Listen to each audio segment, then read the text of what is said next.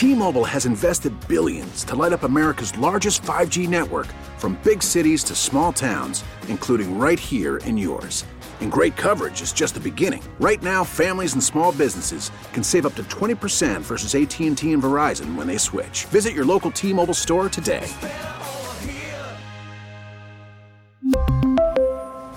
Plan savings with 3 lines of T-Mobile Essentials versus comparable available plans. Plan features and taxes and fees may vary. We get it. Attention spans just aren't what they used to be. Heads in social media and eyes on Netflix. But what do people do with their ears? Well, for one, they're listening to audio. Americans spend 4.4 hours with audio every day. Oh, and you want the proof? Well, you just sat through this ad that's now approaching 30 seconds. What could you say to a potential customer in 30 seconds? Let Odyssey put together a media plan tailor-made for your unique marketing needs. Advertise with Odyssey. Visit ads.odyssey.com. Welcome back. I'm Megan Lynch. We're going to talk in this segment about your financial health for 2022 and the fact that some of us may be paying a lot more for checking account fees than we realize, and maybe paying a lot more than other people. Joining us is Mark Hamrick. He's the Washington Bureau Chief and Senior Economic Analyst at Bankrate.com. Mark, thanks for joining us this evening. Great to be with you, Megan. Happy New Year. Great to be on the mighty KMOX. Great way to start off the year for me, so I'm very grateful for that. Well, good. Well, we appreciate you joining us. You know, when I saw this report, I was a little surprised because for my generation, I don't ever remember paying very much or anything at all for checking accounts. But now it looks like some younger generations are paying quite a bit a month just to hold a checking account. So tell us a little bit about the research that you did there. Sure. Well, and leaving aside your generation for the purposes of discussion, I think that this should be a concern for anyone, to be honest, because what we find at Bankrate is that the majority of individuals pay very little for their banking and checking accounts broadly. But the problem is that there is a group of people out there, and I don't mean it's a single group, it's parts of the population end up really paying more than they should. And, so we do sort of 2 sets of work on this. In the fall, we survey basically the banking and financial services industry to find out where, for example, things like overdraft fees are, and those hit a record in the latest check, averaging $33.58 a hit. So if you get hit with more than one of those in a year, it can really add up. And even ATM fees may be higher than many people think. And so when people are looking at all of these, they can really add up. And so when we were basically surveying across the landscape, we found that everyone with a checking account, when we survey across that landscape, the average fees they pay in a given month are around $8. But here's where the problems begin. Members of Generation Z, and we're talking there about those 18 to 25, they're averaging $19 a month. Whereas the most senior members of our population, we call that the silent generation, which is now at 77 years and up, they're averaging only $1.32. So they're doing pretty darn well keeping these fees minimized. And so, we come back to the idea, about, obviously a lot of people have New Year's resolutions, and sometimes that focus can be on physical health, trying to lose weight, get in shape. These days, because of the pandemic, we prioritize mental health, and for good reason. That's one thing, but we also want to try to prioritize our financial health. And, we found over the years at Bankrate, the number one financial regret on the part of Americans is the failure to save for emergencies and the failure to save for retirement. Well, that gets even more difficult if you're parting with all this money and ultimately paying unnecessarily high fees with the financial services providers that you're working with. Yeah, when we look at that Gen Z group, that 18 to 25-year-olds, and even the millennials who are paying around $15 a month, according to the survey that you did, that's significant every month. When I think of what that could go toward in someone's budget, especially maybe, for some of those individuals, probably their earnings aren't that great at this point in their lives. Very well said. Again, these are some of the most financially fragile individuals in our society. They're early in their lives, earlier in their career path, early in their sort of financial lives. And these are very often the same people who, suffer the most if they are dealing with a period of unemployment or an interruption in income in the household, suffering the most if they have an emergency expense, which we tend to define as $1,000 or more. And we're also, as we all know, operating in an environment right now where inflation has been a primary concern on the part of consumers.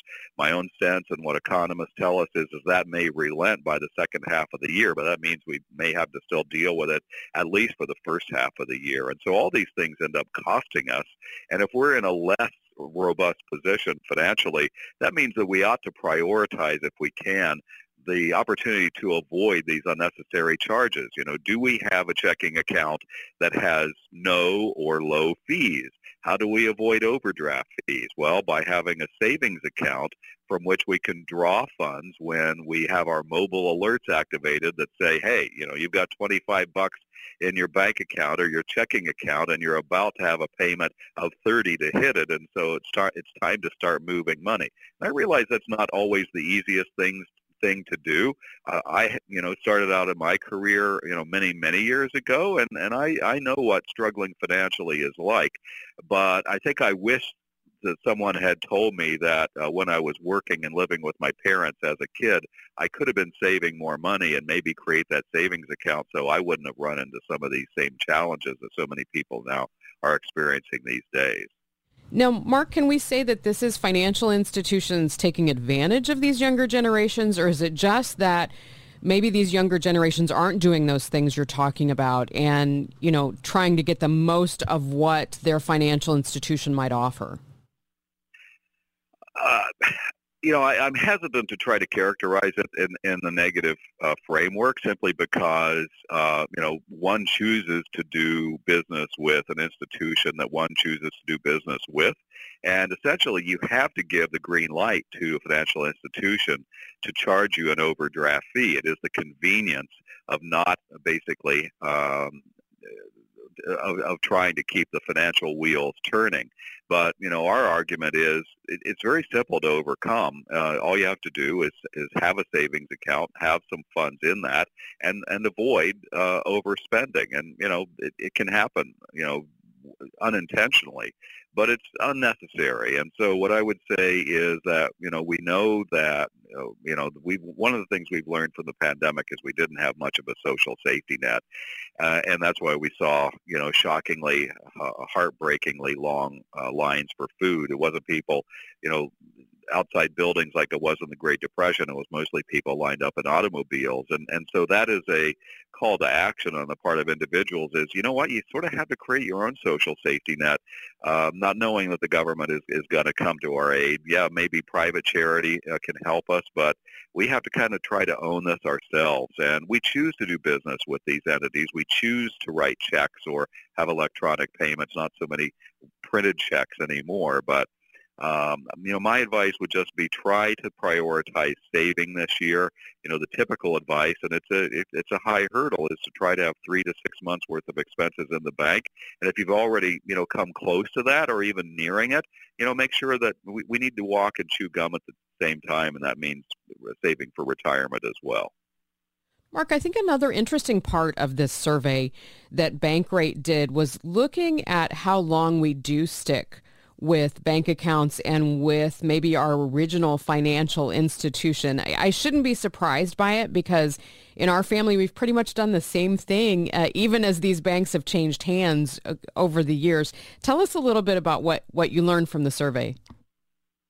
I appreciate the question because this is the thing that probably made me the most surprised in working with this data. And this is sort of the second round of doing this survey in 2 years. And we had a comparable answer last year. And so the question really is, how long have you had your account open at either a bank or a credit union or something along those lines?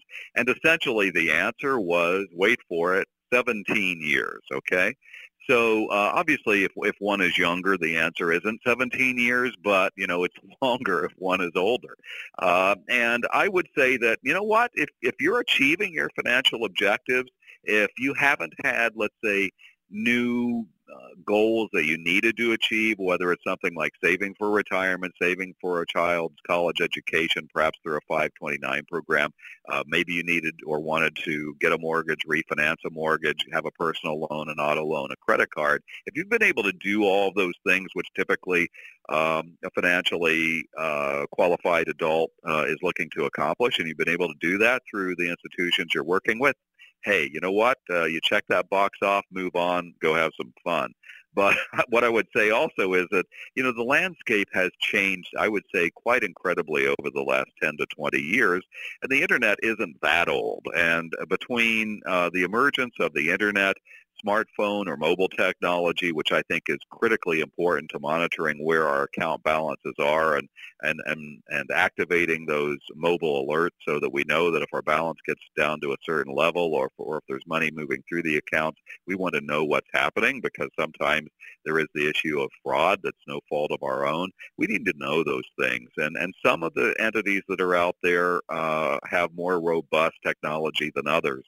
So the landscape has changed a lot. The likes of the iPhone have changed the landscape a lot. And the other part is that as one who grew up in the Midwest myself, I can think about the time when I was quite young where I would never have thought about doing business with a financial institution that didn't have a branch in my community. And that may well be a priority for some people, as they indicated in our survey it was, but it need not be, at least not for all the firms that you're doing business with. And it may be that you want to have one that has a branch and do business with another for another purpose. And I'm all in favor of that. But the days when we could only do business with those kinds of financial service institutions are long gone. And that means that we have more opportunity to choose. We have greater innovation, greater competition, and those things are really good for consumers. How much of it is just we don't want the headache of trying to switch those accounts? Because I don't know that it's difficult, but it's probably time consuming, I would think. Well, it is. And in fact, 2% of those we asked on the checking account question said, frankly, and this is what the answer was, I don't have the time to research or shop for other options. 10% said that it would be too much of a hassle to switch. And 17% had something that was sort of in between, which was, it's the account I've always had. Which I don't know that that's a great answer, but I like the answers in terms of maybe being a little more reasonable along the lines of 13% saying they do have a convenient branch or ATM location, 6% said they like their online or mobile tools, 6% said they like the reputation, 24%, and this really gets us where we live and thrive at Bankrate, they have no or low monthly fees. 3% said they have good interest rates, which you'd presume is either for interest-bearing checking or for savings accounts. So, I think these days there obviously is a lot vying for our attention, whether it's, too much audio programming to take in, whether it's too much streaming content to take in, too many places to order takeout food. But if it's something that actually enhances our life by giving us the ability to save more money or avoid unnecessary costs, I would argue that that's a pretty good return on investment. And yes, if you've got automatic, let's say, monthly payments through utilities like the electric company or your internet provider that you need to make some switches in terms of the account numbers, yes, you will have to do that. But in the end, if you're saving money, you'll be able to do more to accomplish your goals. And ultimately, I think that's what we all need to do. Mark, we need to take a break. That's Mark Hamrick with Bankrate.com. When we come back, Mark is going to stay with us, and we're going to talk about the monthly jobs report that's due this week, along with the weekly employment picture. And basically what this is going to do is wrap up 2021 for us so that we get a complete picture of the year in employment and joblessness as well. The number of jobs added, though, is expected to be much better than what we saw in November. So Mark's going to tell us more about that coming up next on KMOX. Well, if you're just joining us, we're speaking with Mark Hamrick. He is with Bankrate.com. He's their senior economic analyst, also their Washington bureau chief. And so while I've got you, Mark, I want to speak with you about a couple of reports coming out this week. We've got the December jobs report coming out Friday, and then the weekly jobless claim numbers are going to come out Thursday. You know, the last numbers that we got in November were pretty disappointing. So what's the thought or the outlook on what we may see later this week? Yeah, this tends to be one of the more closely followed economic releases, speaking about the Labor Department's monthly employment report. We actually got a couple of pretty good teasers on this in the last 24 to 36 hours, which I'll also mention, and that is the Labor Department generates another report that's got an increased level of attention, was sort of like the number two story in the last 24 hours, and that was that we yet again had a record number of people quitting their jobs as of the last count in late November, and that number was 4.6 million. Quite astounding. The rate is 3% of the workforce quitting, and the number is 4.6 million. There were 10.6 million job openings at the end of the month. Fewer job openings in restaurants and hotels. And, you know, we know that leisure and hospitality is still greatly challenged by the ongoing pandemic. To your question about the monthly employment report, the expectation is that we'll do at least 2 times the previous monthly reading, which was for the month of November. It came in on the disappointing side, which was in the neighborhood of 200,000 jobs. And the current consensus for the December employment report, obviously we, you know, lag behind the current month by a month. The survey period for that, by the way, is the second week of December, which was a little before we've gotten some of the more discouraging information on the high level of Omicron cases. Not to go too much into that part of the story, but we do believe that's weighing on the economic recovery again, not unlike Delta. And so this report may not capture much of that. And in fact, on the encouraging side, there was a private report that we got, just hours before you and I talked, and that is from the payroll processing company ADP, and it essentially was a blowout number, which was more than 800,000 jobs added to private payrolls on the month. It was pretty well distributed across both sectors and small, medium, and large companies. That doesn't always relate or correlate well to the government's monthly report because they're different data collection processes and all that kind of stuff. But at least I would say gives us a reasonable level of confidence that the government's report should come in largely as expected, but we're always mindful of the fact that, like, let's say, watching a Cardinals baseball game, we have to get the game played on the field before we know what the outcome is. We have to wait for these reports to get out before we know what they're actually going to look like. And, oh, by the way, in November, we did have the unemployment rate nationally fall to 4.2%. The expectation here is that we may edge down just a bit to 4.1%, and that compares to the pre-pandemic low, which was 3.5%. So the job market is regarded to be quite tight, and that's why so many employers are really struggling these days to fill those open positions. Now, of course, you mentioned the uncertainty of the Omicron variant. Looking at our crystal balls, I suppose, for the year, there's been a lot of talk of inflation, forecast for what we could see for the year. It's really hard to tell. Do we still believe that the Federal Reserve may raise interest rates this year? That's absolutely the expectation, that the Fed will boost its benchmark rate by 2 or 3 times this year. That would be a total of either 0.5% or 0.75%, and that would be the exact impact on, for example, credit card rates, which average for well-qualified individuals around 16%, and they become more expensive for people who may not have as strong a credit record or payment history. But the reality is that the Federal Reserve has basically achieved or come close to achieving its objective on improving the job market. Not perfectly and not entirely, but close, because that unemployment rate in the low 4% range, the Fed had recently targeted 4% as essentially being where they think the job market would typically sort of be at full employment, even though we were at 3.5% before the pandemic. And so inflation is really their number one target to try to restrain, and it's lasted longer. It's been more substantial than what the Federal Reserve officials had expected. And it really is hitting households hard. And, this whole issue of basically everything we have to pay for being more expensive ends up being a massive tax on the economy. And it's the primary issue on the minds of consumers in consumer sentiment or consumer confidence surveys. It's also a political problem. I'm sitting here just a few blocks away from the White House, and Republicans are trying to seize upon it as an issue to leverage as we approach the midterm election.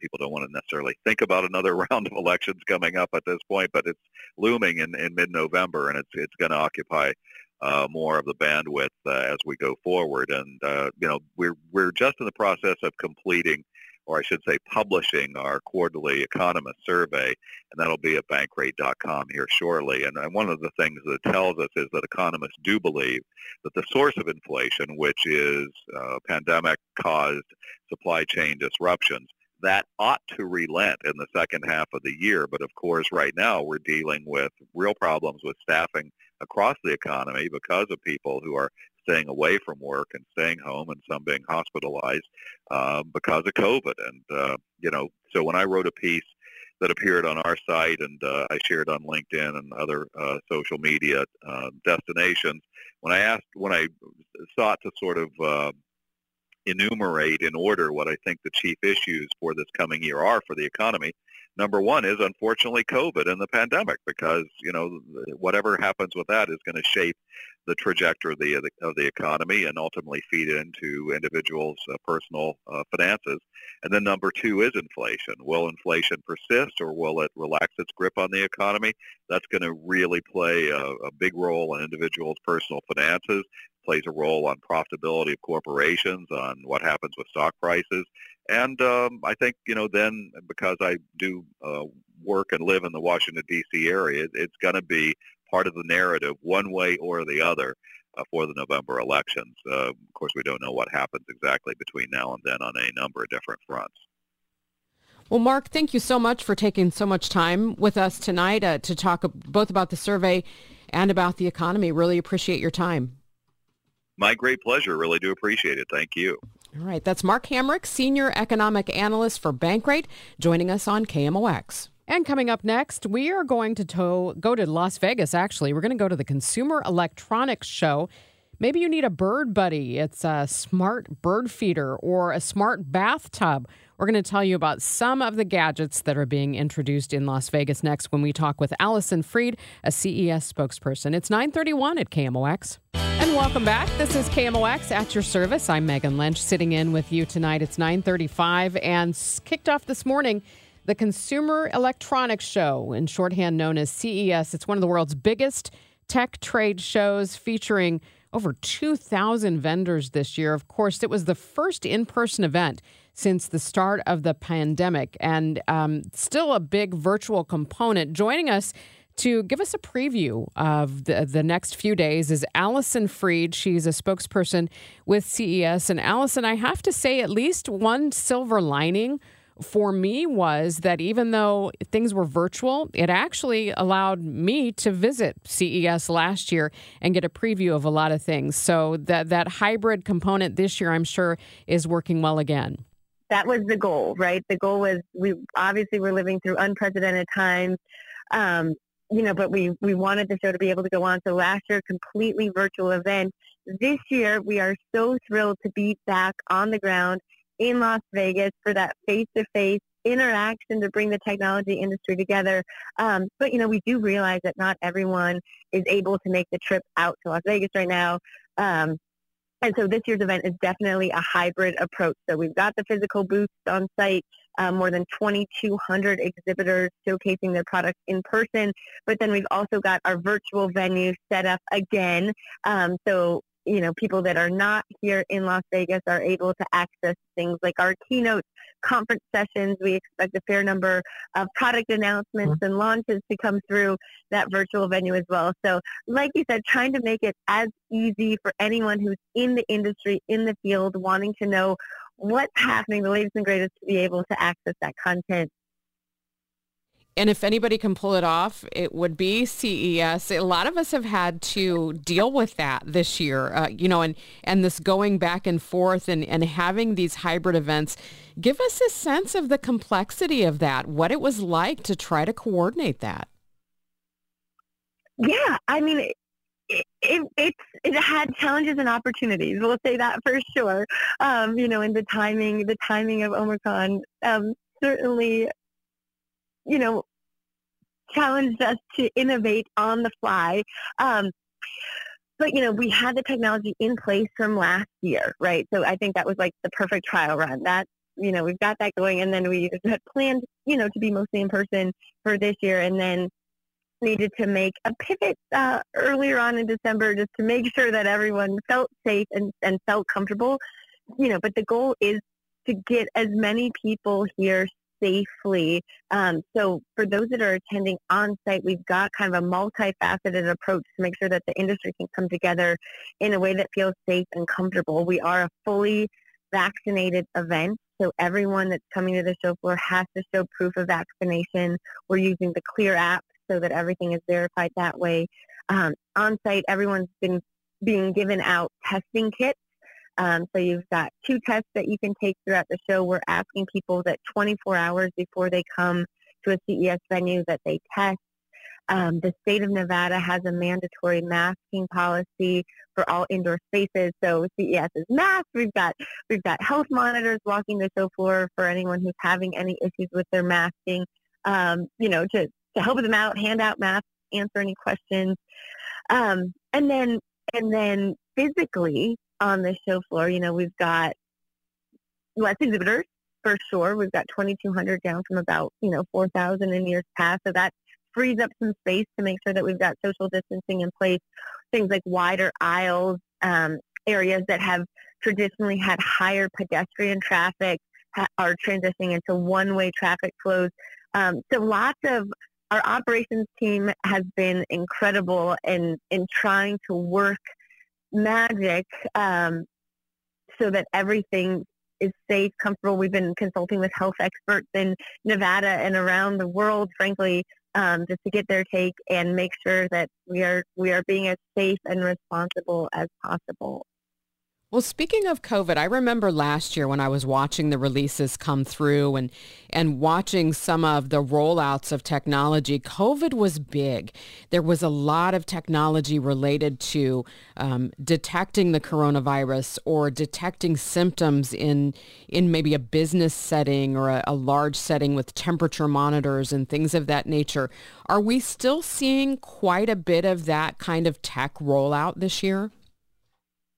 Yes, absolutely. And I think kind of across the board, digital health is a big story at CES this year, and how it's empowering everyday people to take control of their own health. So, we're seeing telemedicine, we're seeing remote patient monitoring, connected devices across the board. But I've heard we've got more than 20 companies on the show floor specifically with technologies focused on getting us around the pandemic or combating COVID. Like you mentioned before, it's air purifying systems, detecting disease in the air. There's a breathalyzer that can detect COVID, specialized masks. So it's definitely front and center. I wouldn't say front and center, but it's definitely a prevalent theme throughout the show is that digital health footprint and what companies in the industry are doing to get us hopefully back to living a normal life sooner rather than later. But the tech industry is coming together, bringing the brilliant minds and trying to figure this out. Allison, I think for a lot of people, what they want to hear is maybe what's coming for the average consumer, the home. What are the biggest trends you're seeing in that area of tech? Yeah, so smart home technology is a big area, and I think it's, tech companies you can't ignore the fact that we've all spent the better part of 2 years in our houses, right? And so what is being done to make life a little bit easier?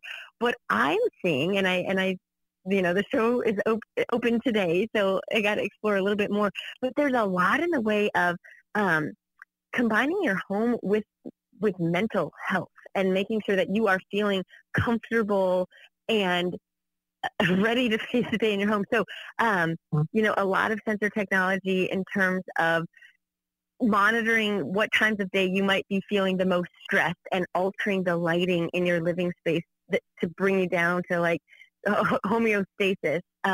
Essential oils being pumped in through air filtration systems in the home, again, to make sure that you're breathing clean, pure air. But then, do you need to be invigorated? Do you need to be calmed? Those kind of scents coming in. I saw kind of the smart light bulb kit where you've got stands in the home. This is more of like an energy saving thing. And you can take the light bulb with you. Like it's a magnet that attaches to the electricity source. So kind of room to room, this light bulb floats and you go to the next station and you just pop it in and it magnetizes, goes up. All kinds of crazy, cool new things as far as the home, because we've been all spending a lot of time in the home. Hopefully that's on the way to changing, but for sure, smart home technology on the floor at CES 2022. And we'll take you back to the floor of CES 2022. That's Allison Freed joining us tonight on KMOX. We'll talk with her more after this break. I'm Megan Lynch. Thank you for joining me tonight. We are back with Allison Freed, a spokesperson for the Consumer Electronics Show. And of course, the CES is back in person this year in Las Vegas. It's always so fun to see some of the things that are out. One of the articles I read was talking about a smart faucet that's out there that you can just do hand gestures and it'll stop and start the flow of water. And I guess you can control the temperature as well. Things that we just would not have imagined and that maybe people didn't know they wanted or needed. Yes, exactly. And I'm so glad you said that, because I actually had an opportunity to interact with that faucet this morning. Right. Like, how would you ever think you needed this? But it also has settings on it. So, the coffee pot setting or, my favorite water bottle setting, that you program it to know that hand motion. So if a snap is what you decide you want to be your coffee pot, all you have to do is snap in front of your faucet. It knows exactly how to fill your coffee pot, so you do not ever have to touch it. And same thing, you can wave in motion for temperature control, pressure control, and obviously on and off. So smart sprinklers were another thing on the home now that I'm thinking about it. Where it can sense when your grass needs to be watered, when it doesn't need to be watered. So if it's rained, you're saving water and conserving energy because the sprinklers know that they don't need to come on that particular day. We're talking with Allison Freed. She is with CES, and we're talking about, of course, the biggest tech show around the world, looking at things that are coming out in the technology world. You think that they can't improve like things like TVs anymore, but we always get a new round of things like TVs and laptops every time. What's some of the cutting edge technology that we're seeing there this year? So Samsung held their press conference last night, and they've got some really cool things coming down the line. They've got a 65-inch QD OLED TV, and what QD stands for is quantum dot, which is essentially a pixel within a pixel. So if you think about the clarity that that's going to bring, combined with that OLED technology, which is famed for the blackest of blacks, the picture quality is just out of this world. And the fact that they've got it on the 65-inch screen is pretty fantastic. Samsung also out with a new phone, the Galaxy 21 FE, with all kinds of incredible camera features going on. The hardware story is definitely here. Samsung, Sony, Panasonic, all in with lots of really cool display technologies. So let's look kind of out of this world or emerging technologies. What are we seeing as far as robotics or AI, things of that nature that are really maybe putting us into the bounds of the future? Yes, absolutely. So there's a deeper AI integration story going on here with wider applications across the board. We're seeing a lot of like human interaction robotics with natural language processing being a theme, computer vision where they're, fully able to see what's happening and respond to the environment around them, and then machine learning continuing to improve. I haven't seen it in person, but a video of these conversational AI humans. We're getting closer to that. Where it's a robot and it makes facial expressions and smiles and can respond to emotion, and it looks wildly realistic. So we've got the conversational humans, autonomous systems, and then kind of on the heels of that, AI and I guess this goes back to the home, AI in the kitchen. There's an exhibitor here called Beyond Honeycomb, and they are I put them in the food technology category. They have a completely AI-powered robotic kitchen that's claim to fame is to be able to recreate chef-created cuisine. So you can go to a restaurant, bring that dish home, and their AI technology can sample the food, know what are the ingredients that go into this, how is the recipe made, and then their robotic technology will recreate the meal for you. So that is something I have got to see. I plan fully on walking myself over there and experiencing this in person. Because cooking dinner is one of my least favorite things to do, and turns out you have to do it every single day of the week. So if I could have a robot in my kitchen making me dinner, I'm going to be a much happier camper. Yeah, I'm thinking that might be a worthwhile investment no matter how much that would cost. That's amazing. Right? Exactly. What's the value of my time? Well, Allison, I really appreciate you taking the time to give us just a sneak peek, because I know there are over 2,000 exhibitors at the Consumer Electronics Show this year.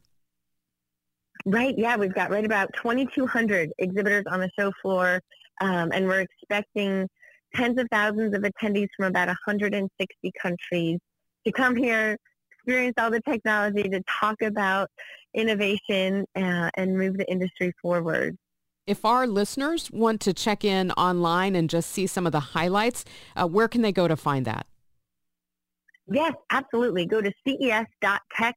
We've got a listing of all the exhibitors there. They can see conference sessions, keynotes, hot products are listed out there. So ces.tech is the best place to follow the show as we head into this week. So the show will run today, January 5th, through Friday, January 7th.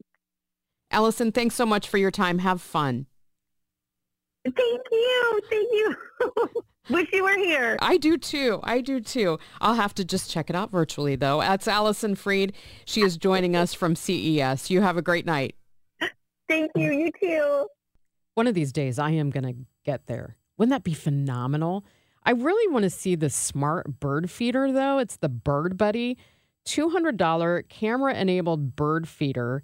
And apparently, you connect it to your Wi-Fi network. It'll capture photos and videos of visiting birds and then streams live to an app on your phone. So I think that one is pretty cool. Also, there's a smart bathtub. Now, I'm a shower gal. That's probably too much information.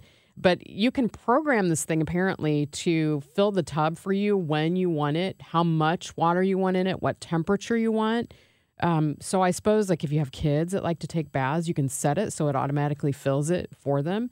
That would be pretty cool. But that's it's $2,700. That strikes me as a lot for a bathtub. Guess what? Now you can identify your dog by their nose prints. This is another thing being rolled out at the Consumer Electronics Show. Instead of using a chip, I guess it's like a fingerprint, a dog's nose print. Who knew? I had no idea. A lot of things. And a temporary tattoo printer. That definitely is a must. Dehumidifier earbuds, I'd like to hear more about those. So yeah, CEStech.com.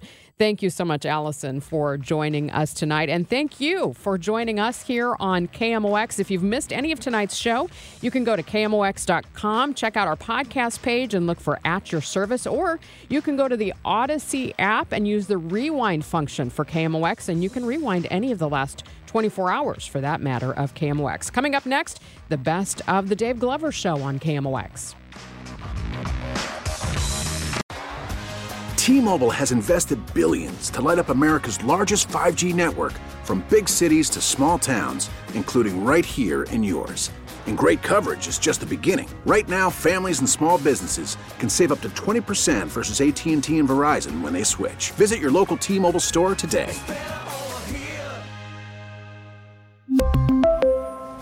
Plan savings with 3 lines of T-Mobile Essentials versus comparable available plans. Plan features and taxes and fees may vary. We get it. Attention spans just aren't what they used to be. Heads in social media and eyes on Netflix. But what do people do with their ears?